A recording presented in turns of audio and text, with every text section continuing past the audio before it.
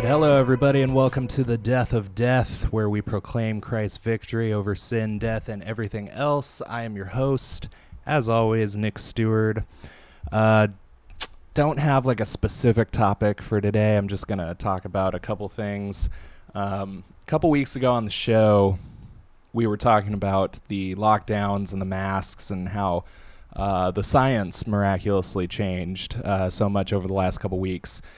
Well, I made a soft prediction that, things are going to get back to normal for a little while, and then we're going to have like a variant come out and probably set the clock back entirely.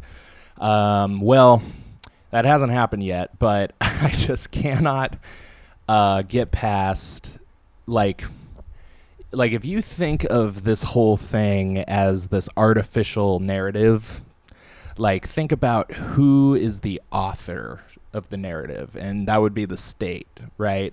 So it'd be important to not necessarily believe everything the state says, but definitely to pay attention, I'd say, to it. You like that mug? Nah, that's a pretty cool mug, huh? But pay attention to what they're saying, and if you think of the state as the author of this false narrative, they are dropping foreshadowings to us of what's going to happen next. All this talk about variants, if they wanted to just move on from this and pretend it like it never happened and like get on with a normal presidency, which would probably be the best thing in their interest, like Trump's out and we solved everything. Like, wouldn't that be like a really good narrative for them to spin? If that was their goal, I do not think that we'd be hearing this much about variants. Variants, or the possibility of variants, is the reason why the vaccine did not get us back to normal life. Until Fauci changed his mind and decided that the vaccine actually does work, because, for a while he was basically saying it didn't work. You still had to wear a mask, you could still get a variant, you could still pass it and catch it and all that. Why anyone would take a vaccine that didn't work, I don't know, but for all the people getting booted offline for saying it didn't work, Anthony Fauci said more of that than probably most critics of his. But if the vaccine, now the vaccine works. A week or two went by and he decided that the vaccine works now and you don't have to wear your mask if you're vaccinated. But that was the reason why we hadn't gotten back to normal life, because, it really should be you get the vaccine, like anyone who wants the vaccine gets it, and anyone else is comfortable with the risks. Like, if it worked, then you're not going to get it. You're not going to pass it. So anyone else, it's up to you. It's up to you what you want to do.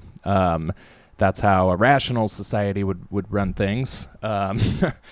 But that's not what happened, and it's all because of these variants. Like, the vaccine doesn't protect against variants. The variants could infect someone who's already had COVID-19. Like, all this stuff that we've been hearing.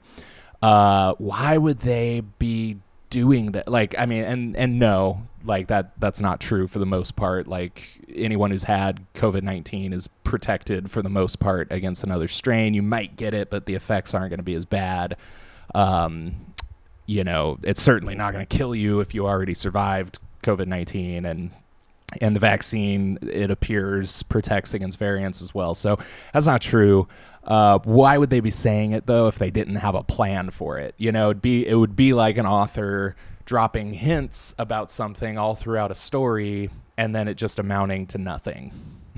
And you wouldn't do that, right? An author wouldn't really do that. So we have to be looking at this kind of like the state is the author of the story, and we have to pay attention to what they're saying. And if you recall, it was this time last year that things were opening and getting kind of back to normal. And then by the end of June, California, became worse off than it was even in March.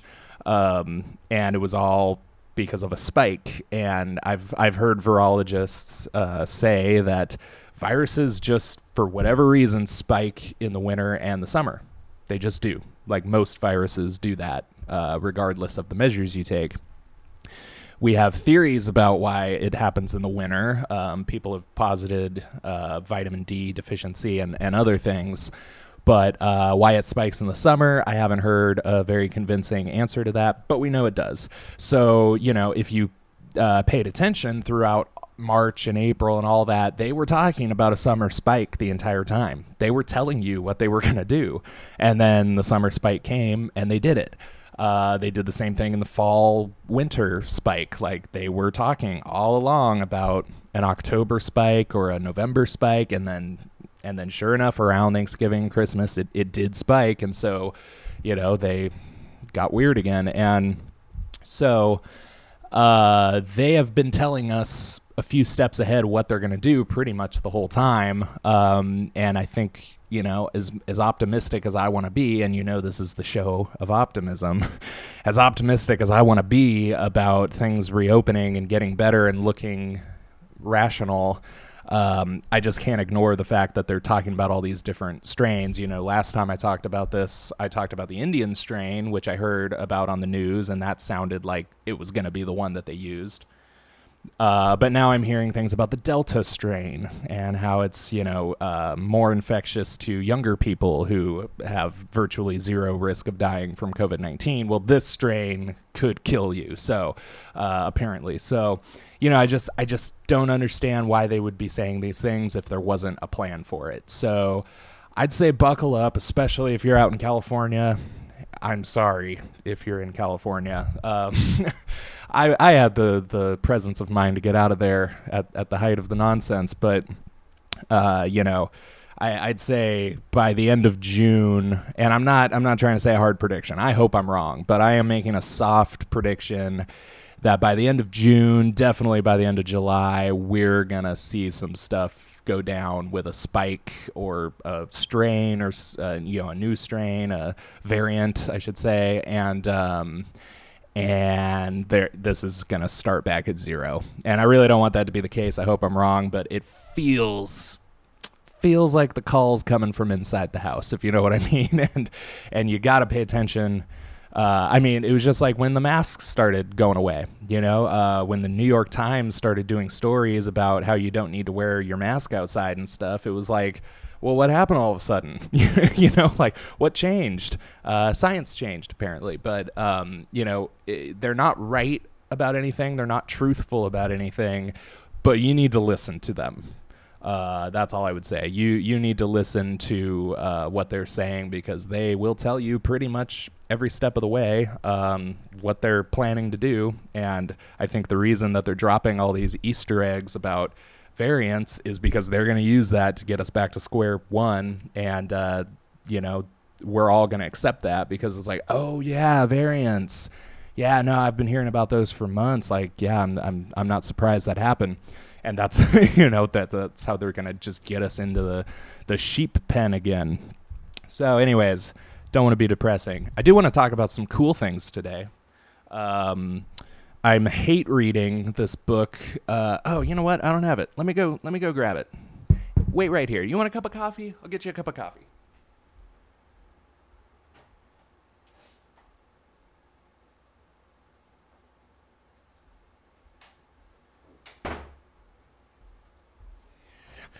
So, I am hate reading this book called Delighting in the Trinity by Tim Chester. And now I say that just to be edgy. I'm not hating it, but I have some concerns about it. It's actually a really good book. It's like a really good short book on the Trinity, which there are a lot of, but this is just a good one. It's incorrect, but it's written very well. It does actually give viewpoints that are correct in it, so it's not entirely incorrect. There's just a huge portion of it, and I wish I'd highlighted something so I could read it, but there's just this huge portion of it that seems to undercut itself pretty severely. And this is a really popular doctrine. And I'm going to say it again probably later, but I am very, very open to debate on this topic, because I feel like when there's something so prevalent and popular that so many good teachers believe, if I'm not believing it, I might be missing something. I might just not have all the information. So I really want to dialogue on this. If anyone disagrees with anything I'm about to say, I really want to talk about it because I want to know what I'm missing. But the idea that the Father and the Son were separated at the cross, that Jesus was abandoned by the Father on the cross, very prevalent in this book. And I'm trying to figure out why. Trying to figure out why you would have a book that talks about good orthodox doctrines of the Trinity, and even at times talks about the inseparable operations, which is the idea that like the Father and Son aren't going to act separately from each other, or the Spirit and the Father, or whatever. God as one does one action, and then each of the three persons of the Trinity are kind of fulfilling the action in their ways. So like God is the origin of an action, or the Father is the origin of the action, and the Son orchestrates and organizes the action and brings it, he kind of is the hands and feet of the action, if you will, and then the Spirit perfects and brings to pass the action. So we see that in creation, God speaks it, the Son creates, and the Spirit perfects, and he is hovering over the waters. In salvation, the Father chooses who he wants to save, the Son redeems them, and the Spirit seals them and brings them, all the way to the end of their life into eternity. So we see that he has a great chapter that talks about those things, and yet somehow still believes that two persons of the Trinity can be separated from each other in the atonement, in the crucifixion. And so I'm just trying to figure out, first of all, how this belief caught on, because it's got no scripture. It's got the one verse where Jesus says, "Father, why have you forsaken me?" Okay. And that scripture's from Psalm 22. That's a messianic psalm. And later on in that exact same psalm, it says something to the effect of God will not turn his face away from his anointed one. And so in the very same psalm, it says God will not turn away from his, the Messiah is what he's talking about. And yet Jesus quoting that psalm is somehow a proof text for the fact that God turned his face away from the Messiah. And Tim Chester even uses the word abandoned, that Jesus was abandoned on the cross.